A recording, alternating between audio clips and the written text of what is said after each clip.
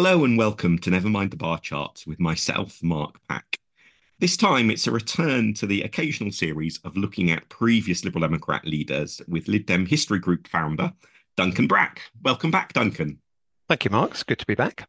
Now, having rummaged deeper into the party's past in previous episodes with you, this time we're going to be a little bit more recent and have a look at Charles Kennedy's tenure. Now, some listeners will, I'm sure, be very familiar with Charles's time as an MP and then leader. But for newer listeners, do you want to give a quick sort of two-paragraph summary of his life before we plunge into the details? Yes, so Charles Kennedy was elected to Parliament in 1983 at the age of, I think, 23. He was the youngest MP in the House of Commons. He was the only gain for the Social Democratic Party in that election and quite against the odds, so it was quite a surprise. Kind of seen as a rising star of the SDP, he was the only SDP MP to then support merger with the Liberal Party in 1987-88, and then seen as a kind of rising star of the Liberal Democrats. Eventually became the second leader of the Liberal Democrats in 1999, following Paddy Ashdown, and stayed as leader until 2006, when he was removed essentially by growing unhappiness amongst the parliamentary party at a mixture of his alcoholism, which had been sort of suspected but steadily denied until around about the end of 2005, and also a general feeling that he wasn't actually giving the party a clear lead. So then he resigned eventually in January 06, held his seat until 2015 when he lost it amongst the general rout of the party's MPs in the wake of the coalition, lost it to the SNP. And then very sadly, a month later, was found dead in his home, basically of kind of stresses incurred on his body by long-term alcoholism. He's kind of seen, I think nowadays, he almost has sort of sainthood status in many parts of the party. I was just looking back at tweets from our Liberal Democrat History Group on this day series of tweets. And on December the 18th, 2023, we reminded people that on this day in 2007, Nick Clegg was elected leader of the Liberal Democrats. And one response was, worst ever leader, not a patch on the late Charlie Kennedy.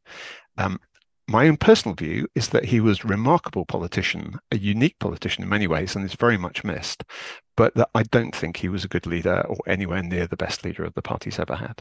But this is undoubtedly what we're going to explain. Exactly. Before we get into the controversial territory, I think I'd quite like to start actually with his election in 1983, because as someone who's very much a political campaigner, I always find it slightly odd that he won in 83, and it tends to be left unexplained in as much as the story is wonderfully young, talented politician, wins a seat, and then the story goes on. But if you pause and think about it, he was, as you say, in his early 20s. He was, in fact, in the US until shortly before the 83 election.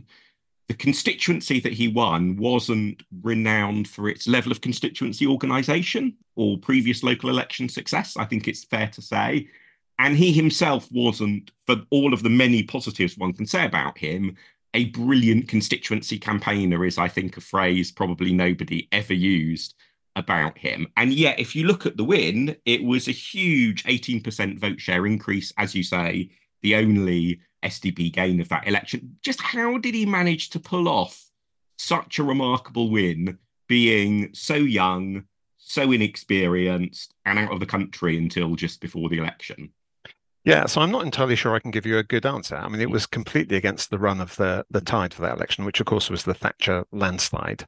I mean, the Liberal Party made a number of gains, but quite small. Of course, the vast majority of the SDP's MPs, who were defectors mostly from the Labour Party, all lost their seats. They lost some of the by-election gains as well, just holding on to Roy Jenkins.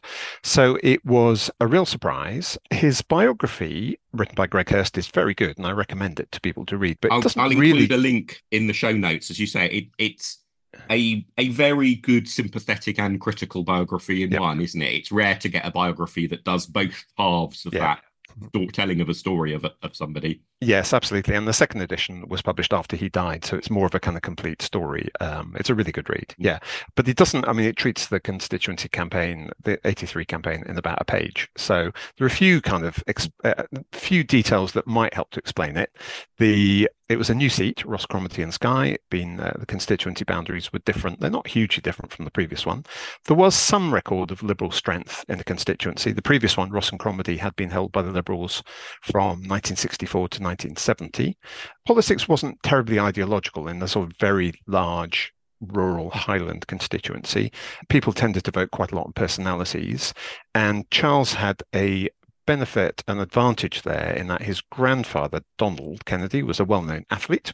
A lot of people knew him in the communities and in the constituency, and his father was a well-known fiddle player, and indeed in the campaign, as I understand, was fought largely for just meetings in sort of village halls, so on.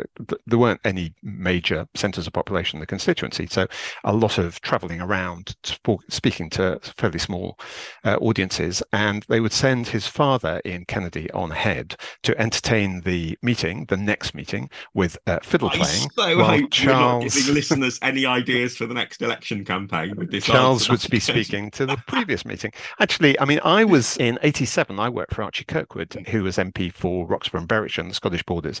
And our constituency was a bit like that. We didn't have any fiddle players, sadly, but we did end up speaking to a lot of small meetings in villages. So I can sort of relate to how it was. So personality helped, I think. The sitting Conservative MP, Hamish Gray, wasn't very popular. He was Minister of State for Energy. And one thing that happened in the previous Parliament was the closure of the aluminium smelter at, I think it was Invergordon, which was a major centre of employment and sort of related to energy. So not much going for him. But even so, against the general swing towards the Conservatives, it was quite a remarkable result. And I guess it illustrates how before the Lib Dems really got serious about targeting seats, a lot of people in the party used to think that which seats the party won an election was essentially a matter of random chance.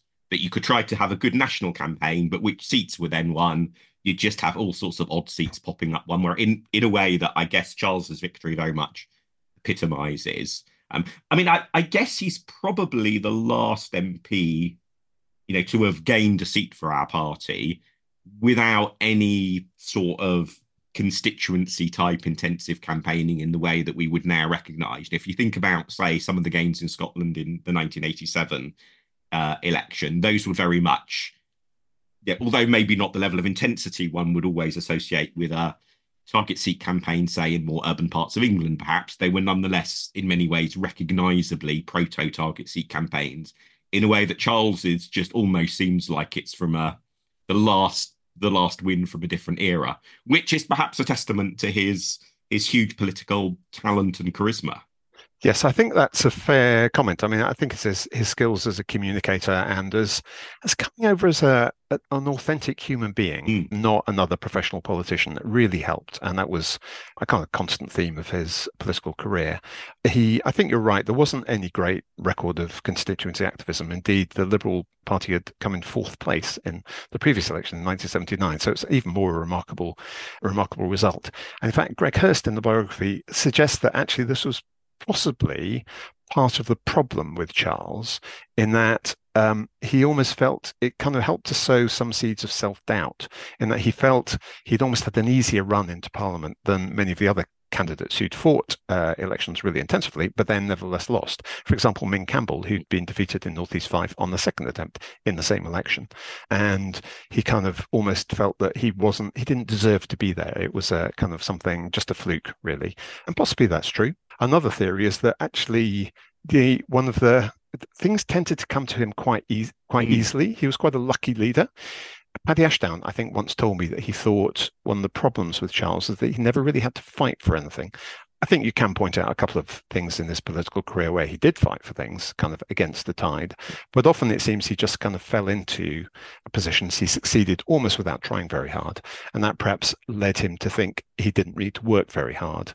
Interesting parallel perhaps with Nick Clegg, although I think Nick had a much higher work ethic than Charles, although I think some of the criticisms of Charles are somewhat unfair. I think it's also true to say that probably Nick was, a harder worker as a politician. Yeah, Charles. I think that's right. There was quite a lot. And similarly, Nick, for Nick, the key battle that he had to win were internal party selections. And I think you do see an impact of that in his approach to political campaigning with the public, of putting less effort into things like organisation building which is where there's a very clear parallel, a very tempting analogy to draw with Charles's experience. Charles as leader wasn't really focused on building the organization. But also in Nick's case, I think it helps explain his view about politics as being much more to do with rational debate over detail than it is, because in a way, an internal selection is not completely that by any means, but there is much more of that. The hustings and the Q&A is much more about engaging with detail of substance Yeah, I than think that's a fair comment. I think that's absolutely a fair comment. Actually, I always thought one of the problems with Nick Clegg, as a very clever person, he just thought if he could explain things to people in enough detail, they'd understand. Like tuition fees, obviously it was the right thing to do. He was convinced himself. He just had to explain it to people. But actually, a lot of things meant it didn't work like that. So, but coming back to Charles, I mean, and I think you've slightly touched on already why almost from the moment he was elected, people were talking about him as a future leader. Partly, I guess, because of his own talents, partly because of the complete party meltdown that happened following the next general election with the disasters of merger, relatively few Liberal or SDP MPs elected in 83 or 87, and then the huge strains of merger. But what really made him stand out as being one of the sort of front runners, as a sort of thought of as a major figure in the party and potential future leader? I think, well, in the SDP, of course, there were only 6 MPs in 83 and then 5 in 87. So it's a pretty small pool. He was young. He was charismatic. I think you could say he worked pretty hard, actually, at being a good constituency MP and being a good spokesperson in those times. And he carried that over into the first few years of the Liberal Democrats. He managed to reach audiences that most MPs don't. He ended up appearing on programs like Wogan or Have I Got News for You? Indeed, later on a bit in the career, he gained the nickname of Chat Show Charlie from some people possibly slightly envious at his kind of wide coverage. And that was at a time where a politician appearing on something like Have I Got News for You was much more of a rarity. I mean, in a way, he was one of the pioneers who sort of almost normalized that, but that was a real exception, wasn't it? And he was very funny. I mean, it's he and Boris Johnson were both, very successful in Have I Got News for You, because they were both very funny and came over as interesting human beings. He was interesting. He was an ordinary human being. You can kind of think of, you could envisage yourself having a drink with him in the pub and actually enjoying it. He was self-deprecating. He was humorous. He wasn't like a typical MP at all. And of course, he was, from the point of view of the Liberal Democrats, he was the only one of the 5 SDP MPs to back merger with the Liberal Party in 87, 88, though Bob McLennan, who opposed it, then went with his party when it decided to merge. So that put him in a very strong position as well. And he was, still one of the youngest MPs, even after 88, when the two parties merged. He was, I don't know if he was the youngest or perhaps second youngest. So obviously he had potentially a long career in front of him.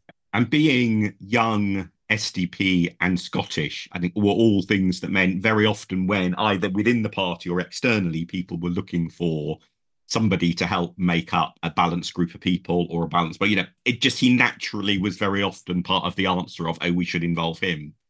Yes, I think that's a fair comment. So he was still, relatively inexperienced as a politician at the time of the initial post-merger leadership election in 1988, where Paddy Ashdown defeated Alan Beath. But when it came to the end of Paddy's time as leader, and Paddy announced in 1999 that he was going to stand down at the end of the European elections, I think Charles was seen as the front runner pretty much from the day Paddy announced he was standing down through to the conclusion of the election that, he won by a reasonably comfortable margin. What was it that had made him just seem like definitely he was the leader of the pack, as it were, and what made him win the leadership election? Yeah, I think that's an interesting question, because actually, if you look at his record under Ashdown as leader from 88 through to 99, it's not a terribly successful one. He was elected as party president in 1990 and served 2 terms from 90 through to 94. And, it was pretty good. Party presidents in those days, maybe it's the same nowadays, tend to choose either whether they act as kind of spokespeople for the party, an extra spokesperson, perhaps voice of the membership, or they engage themselves in internal party organisation. He was never worried about internal party organisation. I think it's fair to say Charles and I are diametrically opposite ends of the spectrum on that score, aren't we? It's a very good contrast. But he was up to a point, he was quite a good spokesperson. But I remember listening to him on a Radio 4 programme I think it was during the 92 election, or possibly in the run up to the 92 election, when The World at One decided to do three successive interviews, quite detailed, much longer than they usually did, with representatives of the three main political parties. And Charles was chosen to do the Lib Dem ones. And they asked him, they went into some detail on policy positions, what the party was going to fight on. And Charles was great at the headlines, the kind of first answer to the question, no problem there at all. But then they probed into more detail and they got him to explain it. And he fell apart remarkably quickly. He really couldn't. And you could tell he was waffling. And I thought, that's interesting. I thought that Charles was better than that, and it really didn't work terribly well. And I think that's one of the problems with him. Because he was naturally a good communicator, he often came to rely on sort of natural talent and steadily did less and less work. I think he was a hard worker to start with, but he became convinced that he could just do it without any sort of preparation. And I think sometimes that was shown up. And then, partly, I think, as a result of that, I think Ashdown saw that and basically kept him away from any major spokespersonships. And indeed, again, if you read Greg Hurst's biography, there's a note in it that says Ashdown himself was persuaded to take out quite a lot of negative comments when he published his diaries about Charles from the initial drafts of the diaries, given that Charles was then leader by the time the diaries came out. I think Ashdown wasn't terribly impressed with him. And there's also a record of a chat with Tony Blair, with Blair saying, Charles Kennedy, all that natural talent, why is he so lazy? And there's a feeling that it was kind of going off the boil a bit. He wasn't really working hard enough at being a politician.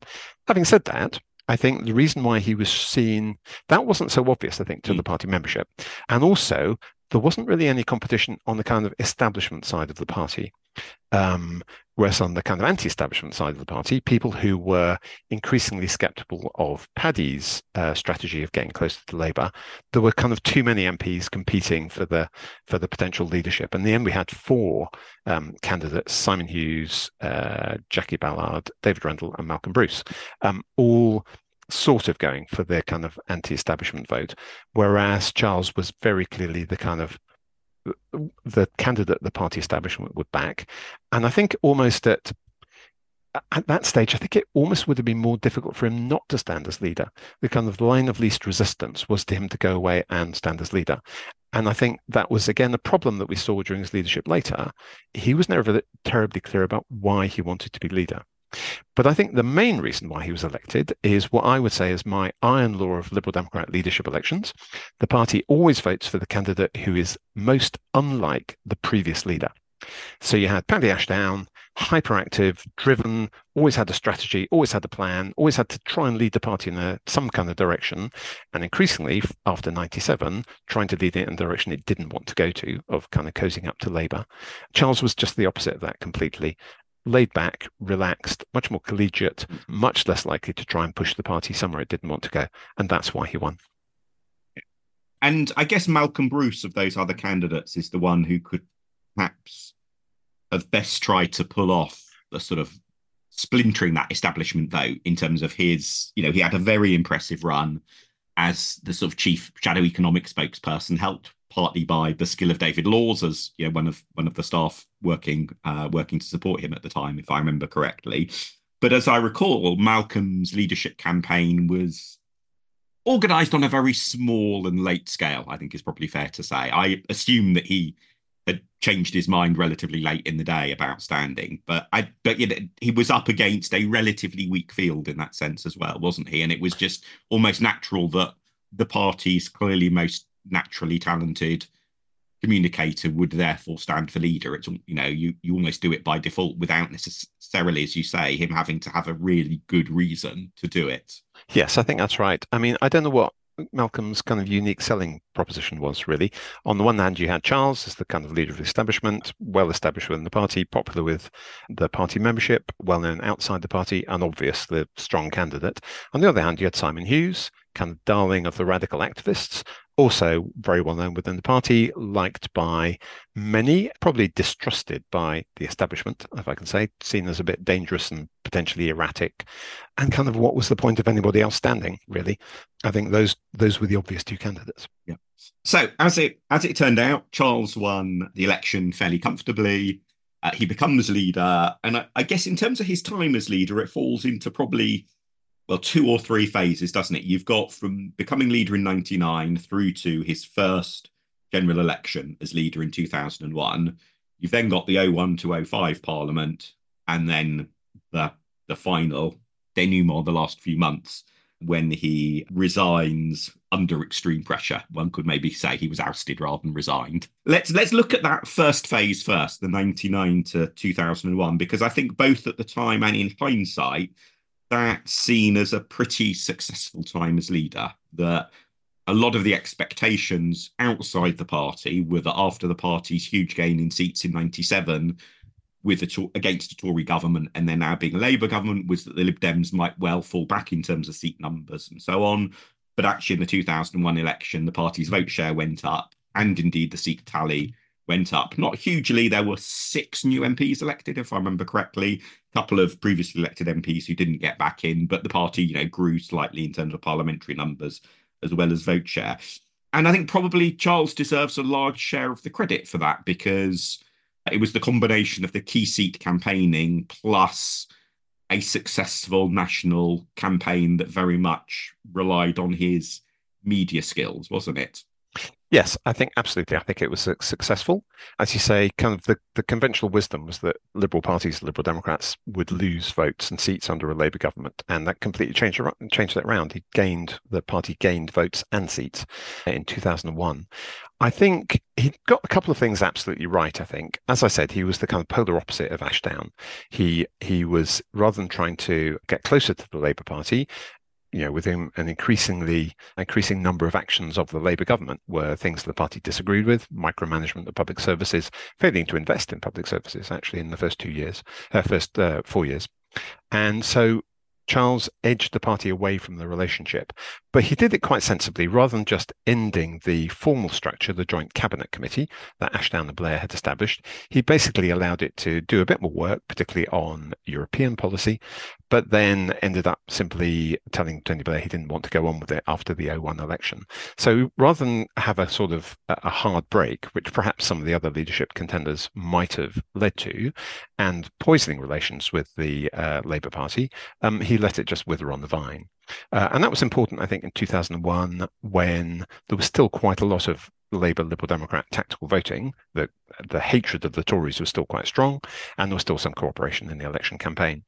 I think you can see a good example of Charles's kind of more laid back, more understanding the party type of approach was over the issue in Wales, where after the Welsh Assembly elections in 1999, Labour had failed to win a majority. So this was the first elections, wasn't it, of the new assemblies in Scotland and Wales. So Labour had initially formed a minority government, but faced defeat in the vote of no confidence in February 2000. And Charles came in for heavy lobbying in favour of a deal with the Liberal members of the Assembly from both Tony Blair and Paddy Ashdown, but he refused to intervene. He said it's up to the Welsh Liberal Democrats, and he said to Blair, "You don't understand. It's not my decision. It's their decision. It's devolved." So absolutely the right position for internal party management, absolutely right in terms of understanding of the politics of devolution and displaying independence from Labour. All those things got absolutely right. And in the end, in fact, the Welsh leader was defeated. The Labour, I can't remember what they called it, First Minister, is it, in Wales? First Secretary, was defeated, and the new one ended up forming a coalition with the Welsh Liberal Democrats, and actually rather successful anyway. Second good example of good judgment was during the Romsey by-election in May 2000. The Tory MP died in a house fire. It was one of the Conservatives' 50 safest seats. Didn't look like a good prospect for Liberal Democrats, but Kennedy decided to fight it seriously and took him on and specifically attacked the Conservative leaders, William Hague's saloon bar language and gutter politics on immigration and asylum. Hague was trying to take the Tories considerably to the right in those days. And in the end, the Liberal Democrats won Romsey on an 18% swing from the Conservatives. A hugely unexpected result, and helped to actually undermine Hague's position as Tory leader. I do wonder, though, how much either of those 2 points about the Romsey by-election are actually really reflect to Charles's credit, in that I think firstly, Chris Rennard would have fought that by-election very intensively anyway.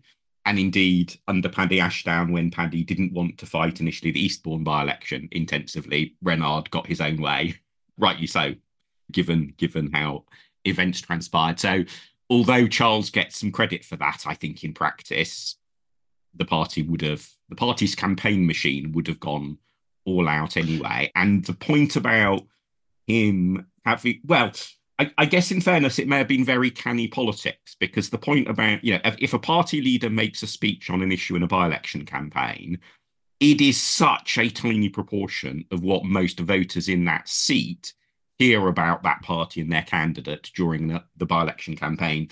And again, I think if you look at the literature in that by-election, that Charles's speech certainly played well, I think, with members and got a good burst of, favourable media coverage. But I would very much doubt whether most voters really were moved by it at all, if they even noticed it. If you look at the by-election through the medium of what landed in people's letterboxes. Well, you might be right, but it is very unusual for one opposition party to take a seat off another opposition party in the by-election. It hardly ever happens. And I mean, Kennedy repeated the attacks on Hague and the Conservative position on immigration in the 2001 election and used the slogan, "I jump on injustice, not bandwagons." So I think, it was a clear attempt to mark out a very different position from the Conservatives. And I think, anyway, whether we would have won it anyway in this slightly different campaign is different. I mean, I think he was doing the right things from the party point of view. And there is a degree to which, good leaders are lucky. And, even if some of that stuff would have happened anyway, one has to give a leader a bit of credit for at least allowing luck to prosper. That's true. Also, I think the other thing is it was pretty clear that Labour were going to win the 2001 election. In fact, it was totally clear right from the beginning. So it wasn't like we had much scrutiny of the Liberal Democrat position. He wasn't forced into that kind of position I described in 1992 of having to defend Lib Dem policies in lots of detail. And he came over pretty well. He was a good communicator, as I said, an authentic human being. So I think all those things helped explain the reasons why we did actually well, much better than people expected in the 2001 election. Now, your praise of Charles is about to dry up, I suspect, but maybe slightly surprisingly so, because if you think about what happens between 2001 and 2005, is that the 2005 general election, Lib Dem vote share goes up, Lib Dem MP numbers go up, and we can look back enviously from successive general election results to that peak of 2005. In many ways, 2005 has been the peak for the Liberal Democrats, and prior to that, Liberals, the Alliance, and then prior to that, Liberals, all the way back to, one of the 1920s general elections. So in many ways, Charles in 2005 led us to our best ever general election results. So you are presumably now going to praise his leadership during that 2001 to 5 Parliament. So a lot of things went right, certainly, and there's no question about that. There's a but coming, listener. There's a but. So remember that the political agenda changed completely, basically, in 11th September 2001. So we had the attack on the Twin Towers, and then subsequently the decision of the Labour government to join the US invasion of Iraq in 2003. And we had, I think, then the best chance for a generation we held a policy position in opposition to the war, which was both unique among the three main parties and popular in the country. These things don't happen very often. And an issue that was a major headline issue in the country as well. Totally salient, absolutely right. So I think the question is whether actually we should have achieved more in the 2005 election than we did, and there certainly was a feeling at the time that we could have done. But let's go back and remind ourselves what happened. The party was always skeptical of the war. I mean, we supported the invasion of Afghanistan. We thought that was justified.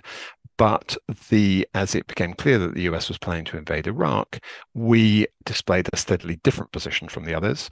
We were not anti-war in all circumstances. Interesting, there's been a debate on Twitter over a few weeks in December on the History Group Twitter feed about whether any other leader would have opposed the war in Iraq. Ashdown probably wouldn't have done. And in fact, Ashdown is on record as saying he supported the war in Iraq. And if he had still been leader, he would have said that. And then his time as leader would have been over because he recognised it wasn't a view held by the majority of the party. Somebody was arguing that Min Campbell would also have supported the war in Iraq. I think that's completely wrong. The party conference, successive party conferences, made clear what our position was, that we would participate in military action only as a last resort and under a clear UN mandate, and only after a debate and vote in Parliament.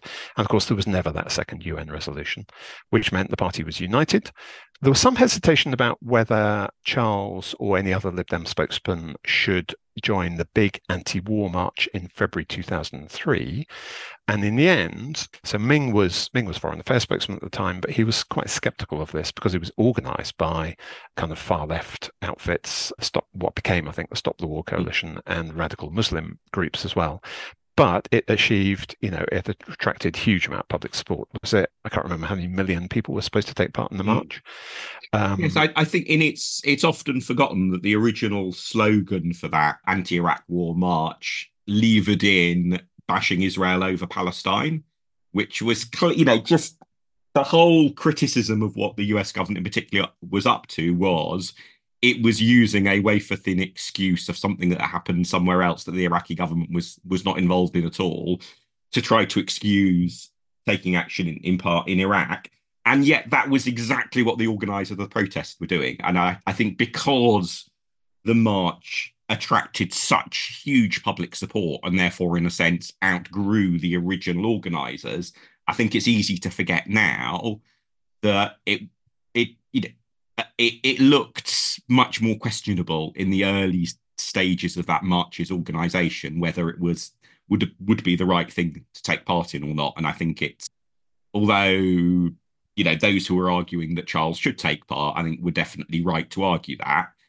I think it was a more finely balanced argument for a while than it now looks in hindsight. Yeah, I think that's right, actually. And it's one thing that's characteristic of Charles that we haven't mentioned. He generally disliked confrontation and therefore tended to delay taking a decision if he could possibly. I think when he was forced into taking a decision, and actually, I think taking part in the march, when he was basically almost kind of bullied into it, perhaps at a lunch of Guardian journalists who had criticised him over prevarication. When he was forced to take a decision, he generally made the right one. He had good judgment. And I think he had a better feeling for party and public opinion sometimes than Paddy. But when he didn't have to take a decision, he often just didn't do anything. And I think that was the problem.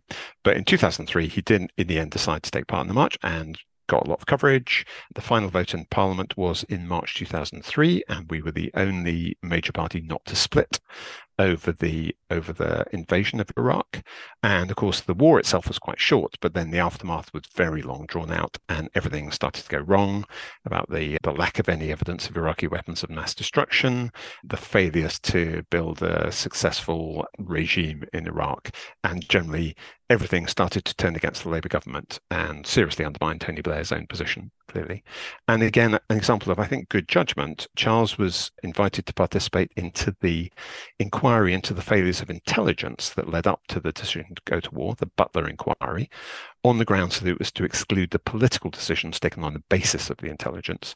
And that was a good move. I think, obviously the temptation was you're an opposition party leader, you're invited to join this inquiry into whether the Prime Minister made the right decisions. Big temptation to join it, I think, and he decided not to. And I think it was quite right to do so. Generally, it was regarded as unlikely to be particularly critical of the Prime Minister, though in fact, in the end, it was. But that was a bit of a surprise. I think the other thing that's common about those occasions where he made the right call and showed good political judgment is those were all occasions where a decision was needing to be taken. And therefore, in a sense, he was forced to, albeit, as you say, maybe sometimes slowly, but he was forced to decide, think about yes, no, and decide. I think what is notable, if you think about the party's strategy in that parliament, where a party strategy is something that you have to proactively decide to think about and do something about, as opposed to something where a decision is forced on you and you can decide how to react, is I think it was really muddled because on the one hand, the party was presenting itself essentially as being more left-wing stroke radical. You can argue over what the right term is, progressive, radical, left-wing, whatever, than the Labour Party.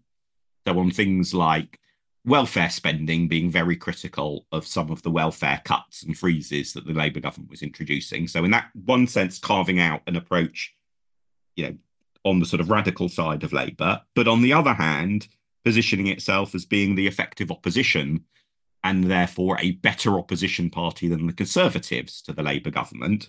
And in as much as there were strategy plans that were presented at things like training weekends for target seat candidates, it was step one, be the effective opposition. Step two, overtake the Tories. Charles Kennedy becomes leader of the opposition. Step three, win a general election, become prime minister. And you sort of think, well, how was step two meant to really work? Because if you're replacing the Tories, but with a political positioning that isn't to the right of Labour, where are those people who voted Tory going to end up going? It never quite was clear how that was really meant to work. And in that sense, we'll obviously come on to what happened in the 2005 election in a moment. But I think Charles was remarkably lucky that he and the party didn't do better in 2005, because for all of the many mistakes that Nick Clegg and colleagues made in 2010 to 15, I mean, imagine if 2005 had ended up being a hung parliament with the Labour Party led by Tony Blair, fresh out of the Iraq War, the Conservative Party led by Michael Howard, fresh out of a general election campaign with a very strongly anti-immigrant. What on earth would the Liberal Democrats have done in a hung parliament like that? And I think the failure to have a strategic plan was sort of glossed over by the fact that the Liberal Democrats didn't do better in 2005. But I mean, how would a 2005 hung parliament have ended in any way better than the 2010 to 15 parliament turned out? Yes, I think that's absolutely right. And I think this brings us to the key question of whether Charles was a good leader or not. And I think his main failing. So, I mean, the debate is between those who think he was a great leader, basically brought down by drink, which became more and more evident, or the problems it caused became more and more obvious from about 2002-3 onwards, or whether actually he was never that great a leader, drunk or sober, basically. And I think I would put myself firmly in the latter camp. I began to see Charles's leadership much more at close quarters from about the end of 2003, when I was elected as chair of the conference committee. And I was then co-opted onto the policy committee, which Charles had decided to lead, like Paddy Ashdown to chair, like Paddy Ashdown did, but never gave it any clear direction or expressed any view really on anything, completely unlike Paddy. And there was also something called, I can't remember what exactly it was called. It was like a chief officers group, basically chairs of committees, senior staff who used to meet quite regularly. So I saw Charles at much more close quarters. Yeah. And I began to realize what I think other people had been saying for some time. It's interesting that again, going from Greg Hurst's biography, in 1999, during the leadership contest, the West Highland Free Press, which is one of Charles's local constituency newspapers, had commented that people in London were beginning to ask what they had been asking for 15 years. What exactly did Charles Kennedy stand for? Charles published a book in 2000 called The Future of Politics. Again, I think following the kind of Ashdown model of publishing several books in Paddy's case. And it was supposed to, as Charles wrote in the foreword to the book, it was designed to answer the question, what makes this Kennedy fellow tick? Why is he a Liberal Democrat? You can read it now and you don't get any clear answer. Again, as Greg Hurst put it, it revealed a startling lack of original thinking on policy or a strand of political thought that was identifiably his own. In fact, I wrote part of it, though I didn't even realize I was writing part of it, because Richard Grayson, who was his speechwriter and had put the book together for him, basically asked me to write a short piece on environmental policy. He didn't actually tell me what it was for, but I recognized the wording when I read the book. And this became, I think the lack of an agenda became more and more obvious. I think he was lucky, actually, in that the Iraq War happened, because that gave him an agenda, a very clear agenda, and one that reaped considerable political success in terms of local election results from 2003 onwards and by-elections and so on. So that was good. I think it's quite possible that without the Iraq War, or perhaps if there had been a second UN resolution and we would have ended up not opposing the war, that's a subject for another discussion, it would have been obvious that he didn't really know what he was standing for. I think that all helps to explain why the Orange Book, Reclaiming Liberalism, appeared in August 2004, which your listeners might remember, edited by David Laws and Paul Marshall. can be seen as an attempt to give the party direction in the absence of any kind of leadership from Charles himself. And indeed, the books, or the trailer for the book before its appearance in the run-up to the 2004 conference, The Guardian described it as a claim that Liberal Democrats are set to be shaken by a controversial call from the party's Young Turks to adopt new, tough Liberal policies, which are pro-market and more Eurosceptic and place new responsibilities on persistent offenders. And the kind of maybe reinforced the kind of debate that was going on, the kind of the standard debate we have in the party all the time between social liberals and economic liberals, between kind of more market-oriented people and more interventionist-oriented. But there was no clear leadership coming from, no clear direction coming from Charles at the time. So these kind of debates almost kind of began to spin out of control, and they started being identified with all sorts of other divisions, like between the parliamentary modernizers trying to get away from the party's bureaucratic committee structure, and the grassroots who were attracted to keeping our democratic committee and conference structure. And everything, people began to talk more and more about splits and about whether Charles was going to stand down as leader, perhaps temporarily, in the light of his problems with alcohol. So you can see from pretty much 2003, 2004 onwards, particularly after the spring conference in 2004, when Charles was very obviously suffering. He had missed the budget statement in the House of Commons the week before. His leadership speech to the spring conference in Southport was the first conference I had as FCC chair. Actually, he was very clearly, his hands were shaking. You could see that when he was delivering the speech. He was sweating a lot, though, to be honest, the television lights were actually quite strong there.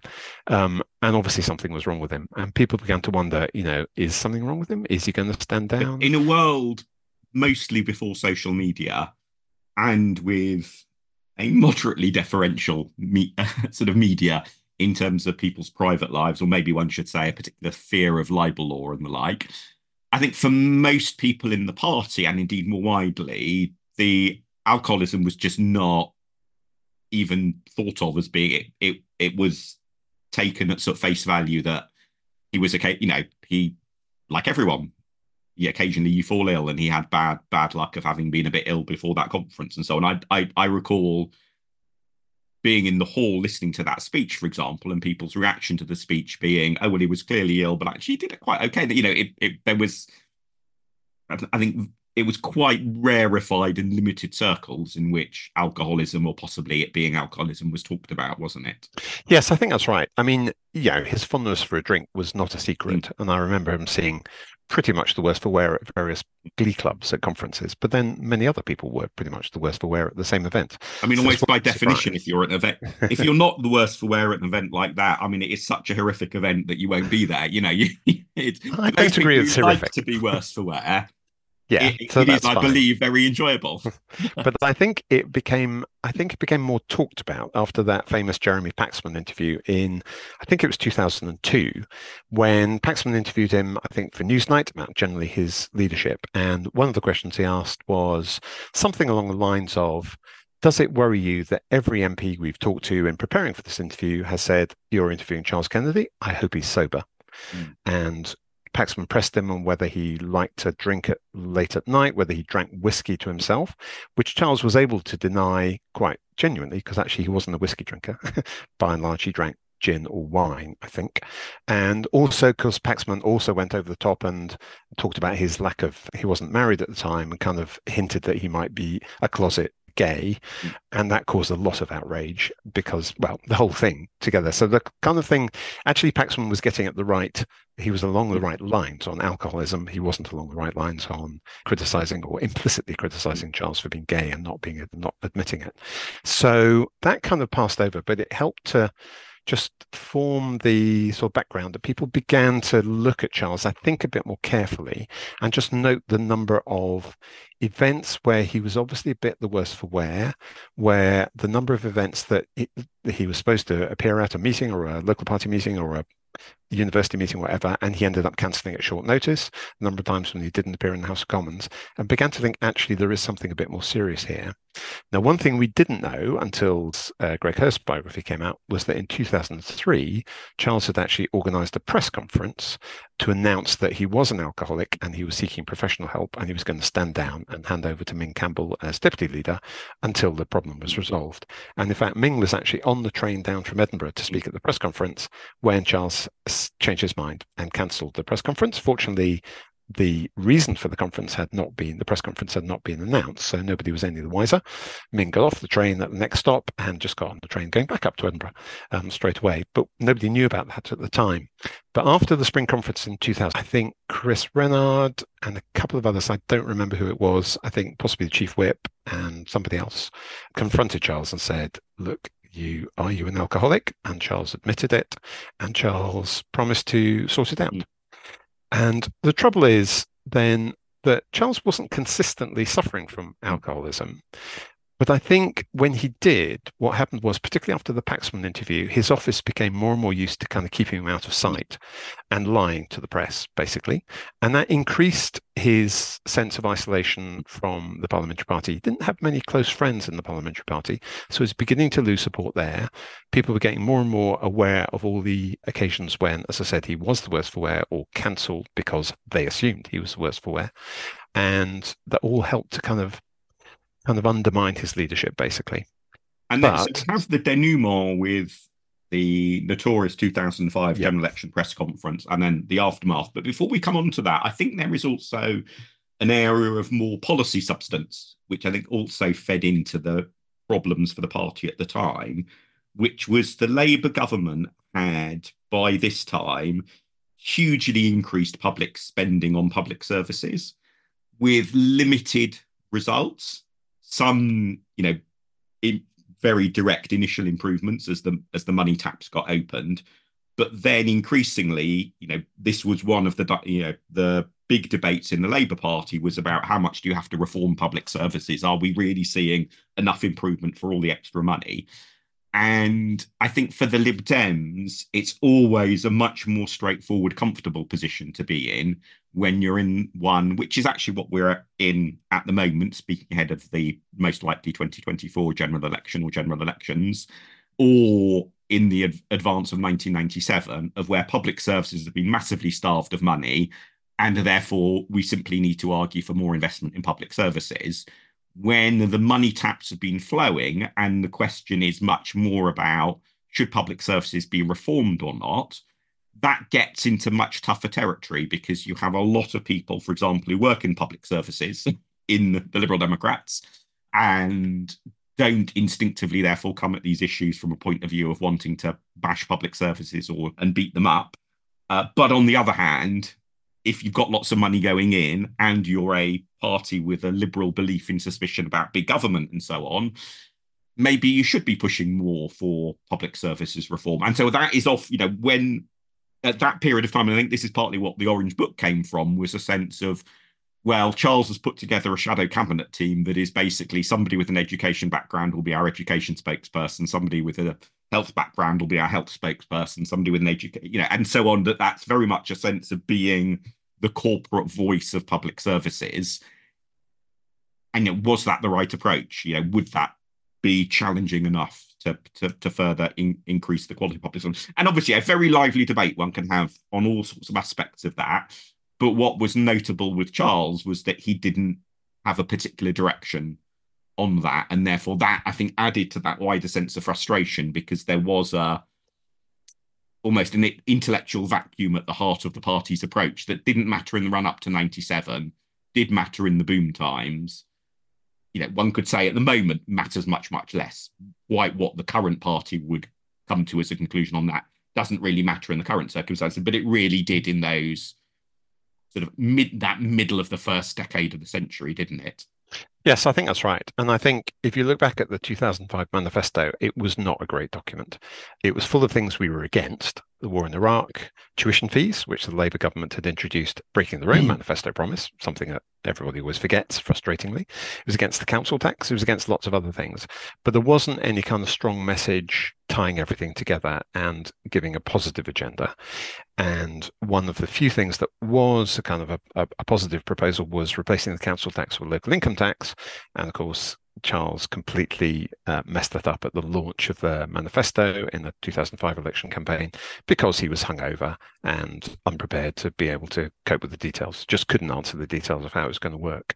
But I think the underlying problem was that, again, there wasn't a clear message. And that, I think, became much more obvious in the '05 election than it had in '01 because the election was much tighter. Labour looked like they were going to win, but they weren't ahead so convincingly.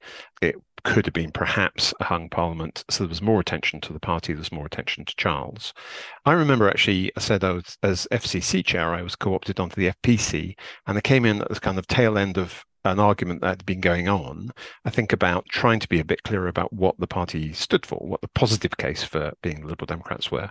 And in the end, we added a section on the Liberal Democrat approach to the 2005 manifesto, or at least we insisted on adding it, the FPC did. And Chris Rennard printed it in like 6-point type under the credits on page 2, so nobody would have read it anyway. And maybe, it didn't make any difference, even if it had been in much bigger type. But that argument was clearly going on. There was a lot of unhappiness, I think, at the time about there being any kind of positive agenda for the party. So at the same time, the party was doing quite well on the back of a negative agenda. And those 10 points of we oppose this thing, we propose the alternative. I mean, one could argue that in a way that was relatively positive because for every negative, there was a positive associated with it. But there were all sorts of tortured culinary metaphors that were then used after the 2005 election to say, well, those 10 things were the ingredients, but we didn't have the recipe. We didn't have a story that brought those 10 together. But as you say, during the 2005 election, there is this press conference where Charles is hungover. He completely stuffs up a question about local income tax. It's explained away at the time as he had recently become a father and therefore, for the very best of reasons, had not had that much sleep the night before. Actually, his ratings take a huge knock, but then recover very well during the election campaign. The party ends up at a peak of votes and seats, although, as we both talked about, one could maybe say under those very favourable circumstances, perhaps that was more of a missed opportunity. And perhaps, thank goodness, the party didn't do slightly better in terms of what a hung parliament would have then turned out like. But I think for most of the public and members, it's still a case after 2005, well, the Lib Dems have made progress. The leader had one bad press conference, but so what? Most not aware of any problems with alcoholism and so on. But you then have this final stage where it takes, about 6 months, isn't it, between the election result and him resigning under pressure. 8 months altogether. I think the party was not quite as relaxed as you put it. And I think I remember the 2005 conference being quite an unhappy That's affair. true. You're right. I didn't pick my words brilliantly there because, in fact, I remember that both you and Richard Grayson, who were seen as being on the left of the party, as it were amongst those who were pretty critical of essentially saying, the party had a missed opportunity. And I think Richard had this phrase that Charles had been a chairman rather than a chief executive, that was his style as leader. Perhaps more of a chairman than a leader, he said, whereas those of us who were on the FPC and had experience as chairman tended to think, if only. So, I think the party did do quite well, as he said, in '05, who gained seats. But the party's vote only went up by 1% over the course of the campaign, which was less than in previous campaigns. And although we won seats from Labour, we lost overall net seats to the Conservatives. And there was this decapitation strategy aimed at sort of taking out leaders or major figures in the Conservative Party, like Theresa May, of course, who wasn't leader at the time. And it completely failed, with the exception possibly of Tim Collins, though he wasn't really a major And the Conservative sort of key seat campaigning, grassroots campaigning, had pretty much caught up with the Lib Dems in 2005, that there was a lot of talk after 2005 whether we had lost our edge. And in fact, 2005 saw the first big step forward in the quality of the Tory direct mail operation. As a little digression, it's also, I think, massively underrated as the importance of the election for changing the way that target seat campaigns work, because that was the first election in which a major party, the Tories in this case, really pushed the envelope on doing target mail, posted target mail in target seats that wasn't included in the constituency expense return. And they did it in a way that, was legal, but was really, they took the plunge of pushing the boundaries first, and then you see Labour and the Lib Dems, follow in their wake in 2010. That's But if interesting. you want to understand why constituency target seat campaigns now actually feature the candidate relatively little, 2005 was probably the key turning point. That's interesting. I didn't know that. Mm. Anyway, regardless of that, I think that the conference, there was a clear feeling that the party had done well, but should have done better. I said, given the circumstances, the major issue was still the war in Iraq. We were the only Mm. party opposing it. The Conservatives were still not particularly popular. People still remembered their time in government up to 97. We made a few gains, but not that many. The vote only went up by 1% during the campaign. Why shouldn't we have done better?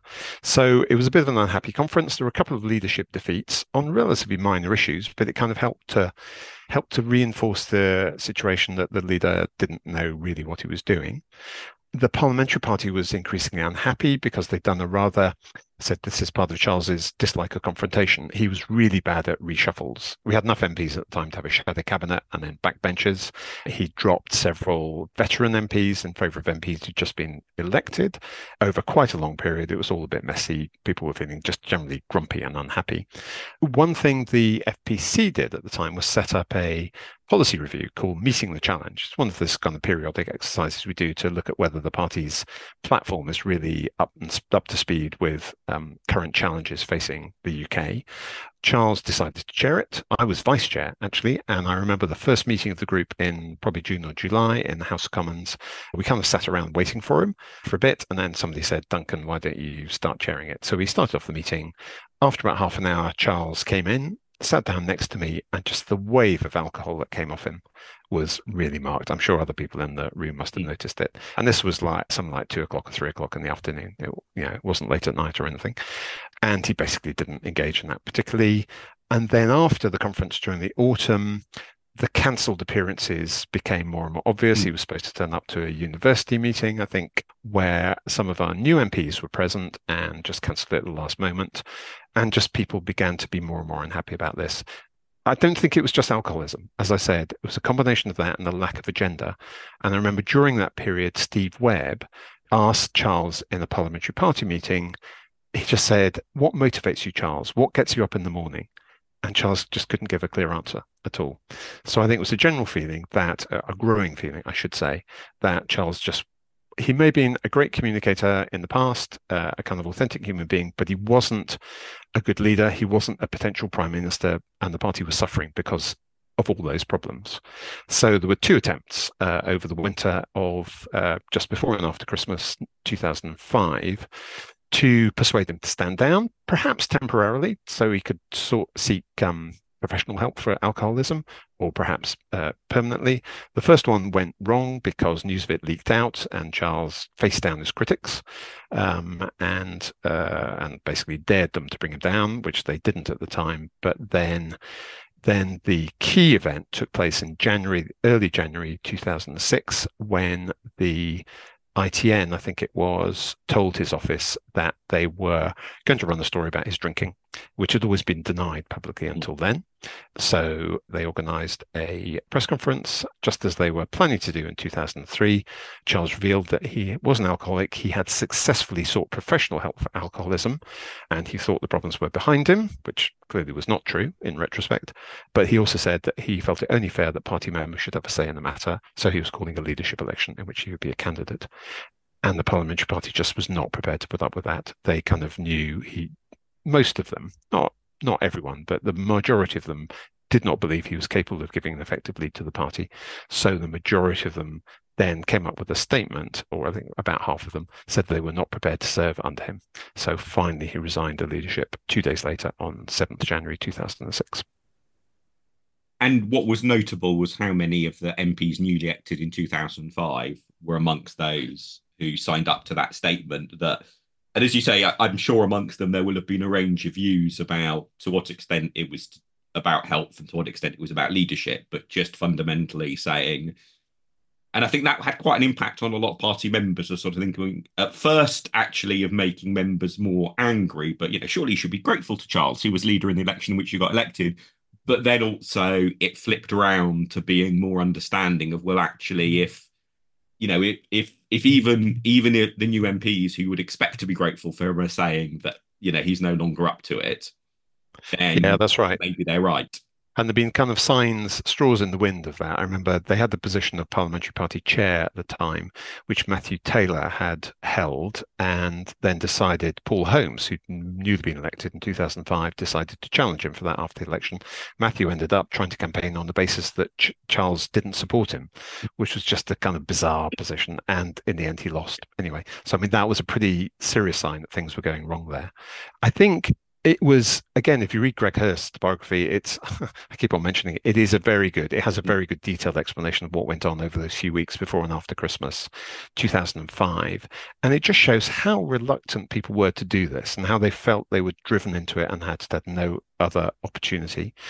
Part of the reason why it was a bit long drawn out and messy was because some of the senior figures who perhaps could have gone to Charles and had a word with him felt themselves compromised because they would be candidates in Mm. in any leadership election to follow him. So Min Campbell, as deputy leader, you could have said could have done that, but he was going to be a candidate. So it looked like perhaps he was forcing him out for personal reasons. Same for the party president, who was Simon Hughes at the Mm. time, who then again stood in the leadership election.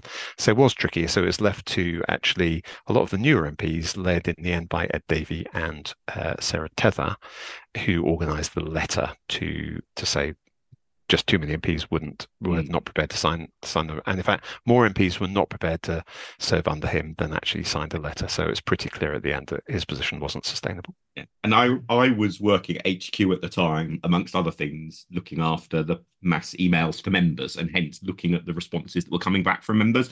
And there was a very definite tipping point where members started off being annoyed at the media for scurrilous stories and annoyed at some Lib Dems for plotting against the leader, etc., to then flipping over to, oh my goodness, he's clearly got to go. Um, Yes, I think and that's I, right. I think looking back at it now, I think in many ways people are probably more sympathetic now in that there is much wider understanding that alcoholism is a health problem and not a matter of human weakness. And so I think in that respect, well, in two respects, I think Charles's reputation has improved in the intervening time. One is quite rightly a much more sympathetic attitude towards alcoholism as a health issue, and the second is we've not done as well as 2005, despite quite a few general elections now since. On the other hand, I think if you look back to his time, certainly to me, one of the main lessons was that surge in support off the back of opposition to the Iraq War neither translated into a growing local government base nor into a growing membership, nor or other metrics that one might take of organizational success, and that there was a real failure to turn political opportunity into organizational progress in a way that would then underpin winning seats in the way you necessarily have to target in a first past the post election, and that is maybe a slightly niche sort of perspective to have on his time as leader, but I think it's a really important one because it wraps up a crucial lesson, which is that although it is easier to be organizationally successful and successful with targeting when you have a leader and a national party that is more popular than not, they don't automatically follow. And indeed, one can make good progress on them even if you don't have those that more favourable wider. The classic example in terms of party membership being that party membership started growing again in the middle of the coalition period. That for all that there is an extent to which, if you want to be serious about organisational progress, local government growth, etc., you have to target that specifically rather than thinking it will be just a natural outcome of having the right policies or the right message or having the right leader being on the right TV shows, etc. I think that's true. I mean, in reality, you need a combination of things, don't you? I think actually, I mean, our local government strength did go up on the back of the Iraq War, and we were. Well, if you look at the percentage of councillors who were Lib Dem, which is the sort of the better long term metric because the number of councils and councillors in total has changed over years. There's a long term growth into the 1990s.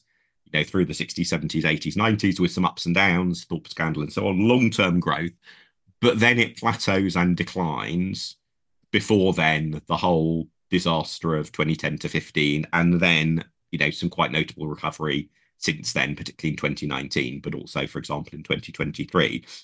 And you sort of think, well, if you've got that long-term growth and then a plateauing, surely the Iraq War of all should be the case where that should be the occasion where you start off another period of growth. And actually that again, it's sort of the missed opportunity. That's there interesting. in many ways. Because we did come ahead of Labour in the local elections in 2004 on a notional vote of 29%. So perhaps there was a bit of a blip over that period, but perhaps not as much as you would expect, maybe. And it wasn't sort of followed through in the sense that you definitely can look at places where we had impressive sort of local election results and so on, but then quite often they fell back when the Iraq War sort of impact came and went, as opposed to what for example, we had succeeded with the parliamentary seat targeting operation of really harnessing anti-conservative support in 97, but managing to hold on to it subsequently. And so grow further in 2001. And for all of the missed opportunity of 2005, it was a relatively small number of seats gained in 97 that were lost in either 01 or 05 in total. Yeah. But I think we could have a completely separate podcast probably about what's the components of success, well, success for the party or success for a leader. I think, and I'd agree with what you say, but I think one thing that is important is that the party has to stand for something that's different from the other parties, and just organizational strength and being opposed to the government isn't enough by itself. And I think that was the major weakness of Charles's leadership. He never had an agenda. When he was backed into a corner, when he had to make a choice, for example, in an election campaign or taking part in the war in Iraq, the anti-war march, or the Butler inquiry, that kind of thing, he generally got it right. I think he made came to the right conclusions. But between that, he kind of lapsed into inertia. And I think there's a kind of postscript there. Which demonstrates this yet again. He was one of the small number of MPs who didn't support the coalition at the meeting of the Parliamentary Party and the Federal Executive after the 2010 election. He was one of the 7, I think, who abstained or wasn't present. He was present, but he abstained. And I remember he wrote an article in the Observer, I think, afterwards, explaining why he didn't support it. But he didn't have an alternative. He didn't say what the party should have done. I remember reading that Observer article at the time and thinking, but I just don't get what your alternative is. Yeah, exactly. And I think the passage of time since hasn't been generous to that article. It's not like that was a failure of me to see that here was an alternative plan. It was, in a sense, I guess his view was quite similar to Paddy's view, that they were both very uneasy about the implications. But in the end, I think it's fair to say Paddy took the view that actually there isn't another credible route. This is really the only route that's on option, so we absolutely have to make the most of it. While Charles's was, I just wish there was another route. Yeah, and that's absolutely right. In a sense, is a bit of a failure of leadership. I think that there is also a distinction between being a leader when the Tories are in government and being a leader when Labour is in government. Because I think in the run-up to 1990, this question about, what do the Lib Dems really stand for, etc., was a question often thrown at Paddy as well. But being an opposition party wanting to take seats off the Tory government is a very different, and one might say perhaps easier, frame within which to say, actually, no, our priority is to take seats off the Tories. Whilst when you then have a Labour government trying to hold on to those seats, but then also saying, how are you different from Labour and how do you segue that, is perhaps a harder challenge, in fairness to Charles. But I think a challenge that he didn't, for all sorts of reasons that we've touched on, he didn't really seem to want to try to resolve, let alone arguing about how good or not, his answers were. It's almost like it was a question that he wasn't even really that interested in asking. And I make that distinction because I think that distinction is obviously quite relevant for drawing any conclusions for sort of the future of the Lib Dems, is that I think the challenges that Charles faced are ones that in some ways are not so relevant for the next election because we currently have a Tory government, but will become much more relevant if there is a Labour Prime Minister after the next election, and it's election at which we've won a batch of seats off the Tories. And therefore, I think those lessons, which I would draw slightly differently from you, but more in in terms of a temporal one, that they're ones for future parliament, as it were.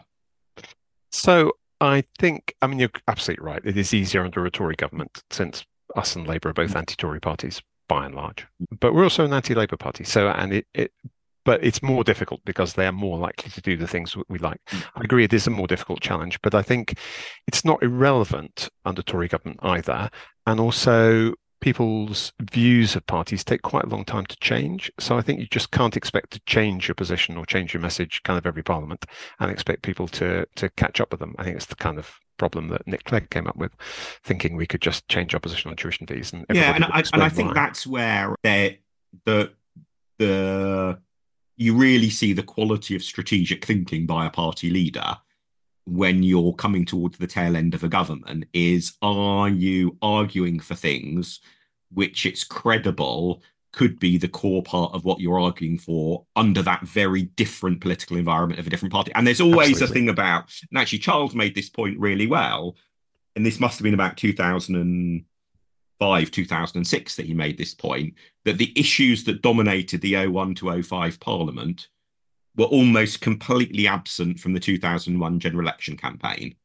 And so his point, in a way, was actually, for all that people like to say politics is about policies, not personalities, actually the policies you're debating at an election may turn out to be surprisingly irrelevant to what happens in the next few years. And therefore thinking about personalities, or at least principles and general political direction, is maybe a wiser thing to do than to really worry over the details of which policy do you more or less agree with from different parties, given how often you have that different environment. But I think coming back to your point, the thing that, for example, you can see at the moment with, say, the Liberal Democrat focus on sewage and getting, water utility companies to get their act together, that's something that is very easy to see transferring from working as something to bash a Tory government with to something to bash a Labour government with.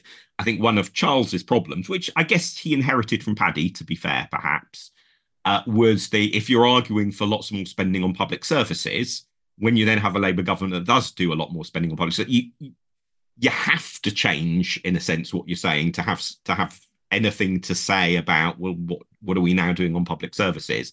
And as you say, that's a harder change to make because it's hard to get enough public attention to pull off, a different message.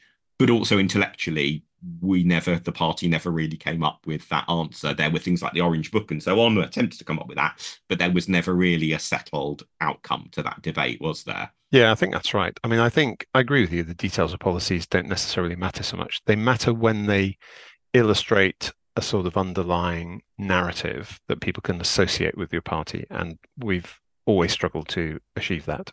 My favourite example of that is Labour's opposition to the Tory plan to have a free vote on fox hunting in the 2017 election.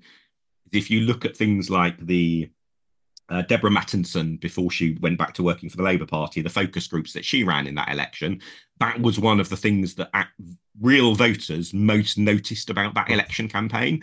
And that's not because fox hunting was right at the top of lots of people's worry list, but it was hugely symbolic that if you say the Tories quite like fox hunting, just all of the mental, emotional images that brings to mind as to who you think of as being a Tory and as being pro-fox hunting, it worked really well as a totemic example of a much wider ideological message about how Labour was trying to portray accurately, I would say, the Tory party. Yes, I think that's right.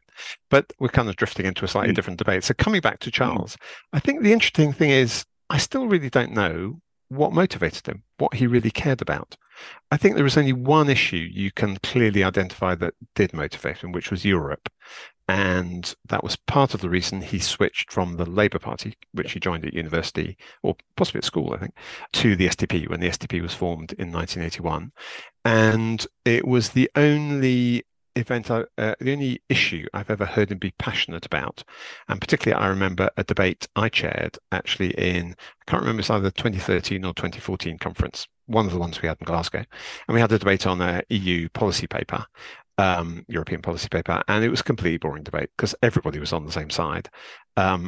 And Charles gave far and away the best speech, and it was passionate and inspired and fast and punchy and all the kind of things. Actually, he didn't usually speak like that. He was usually much more kind of a bit more sort of laid back and more sort of passive. But it was a great speech.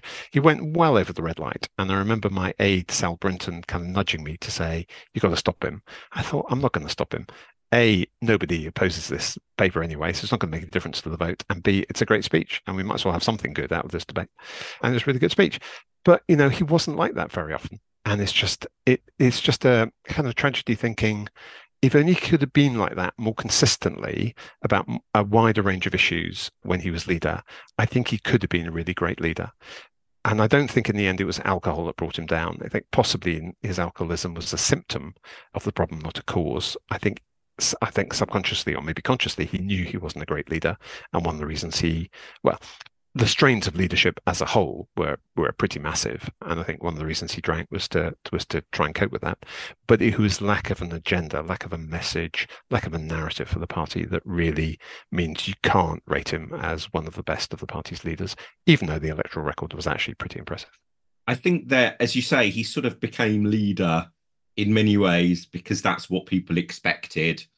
Talented, charismatic, youthful politicians to want to do. And you see a little bit, I mean, it's a real, minor, low-key, small stage comparison, but I see this particularly over the years with some people who have sometimes ended up chair of a committee in the Liberal Democrats, that there's a real difference between people who become a chair of a committee because there's something they want to do with that role and something they're passionate about, and those who become chair of a committee because they've been the competent person who's been on that committee for 73 years. And so they're the obvious sort of choice, as it were. And the people who become the chair because they're the obvious choice often struggle, I think, to then do a good job in anything other than a very reactive way, because why are they actually doing it? On the other hand, of course, the people who've got a real passion as to what they want to get out of it, a bit like Paddy, can then run into problems of if they want to, what they really want to do is not what actually everyone else wants to do. And you see that. So you can, the listeners who are Lib Dem committee members themselves, you can have fun classifying chairs of committees as to whether they are Paddy or Charles type characters in that respect. Totally. I think it probably leads us to the conclusion there is never any ideal person. We just have to go for the best option available. Or whatever seems preferable at one leadership election, it's almost, as you said earlier, an iron law of politics that next time round people will suddenly think that the opposite is extremely attractive. Completely. On that note, we really should wrap up. We've done probably the longest podcast in this podcast history, but absolutely, Charles is such a fascinating character, and there are so many facets that we've not really got into that is well worth the time that we spent on that. I will include links in the show notes to things like the Hirst biography that Duncan has mentioned, and also, if I can find the clip, the BBC did a TV documentary about new MPs elected at the 83 election, which used to be on YouTube. So I will try to include a link to that because it includes a clip with Charles Kennedy and a few other quite youthful looking people who were still around in the party in the background of some shots as well. Yeah, and BBC Scotland, I think, did quite a good biography of his whole career just a few years ago, which I helped a little bit with, which is well worth finding the link to as well. He was, I mean, in many ways, he was a remarkable man. And he had many talents. It's just a tragedy that they weren't quite the right talents for the latter stages of his leadership. And on that note, let's wrap up then. And thank you hugely for your time and expertise, Duncan. Thank you to everyone for listening. With the way that Elon Musk is taking Twitter, this podcast is no longer on Twitter, but you can still find, at least for the moment, myself on there at Mark Pack and Duncan at Duncan Brack. Do look out in the show notes for the follow-up links that we've talked about. And if you like listening, please do tell others about this podcast and give it a rating or review in your favourite podcast app. Thank you, everyone, for listening.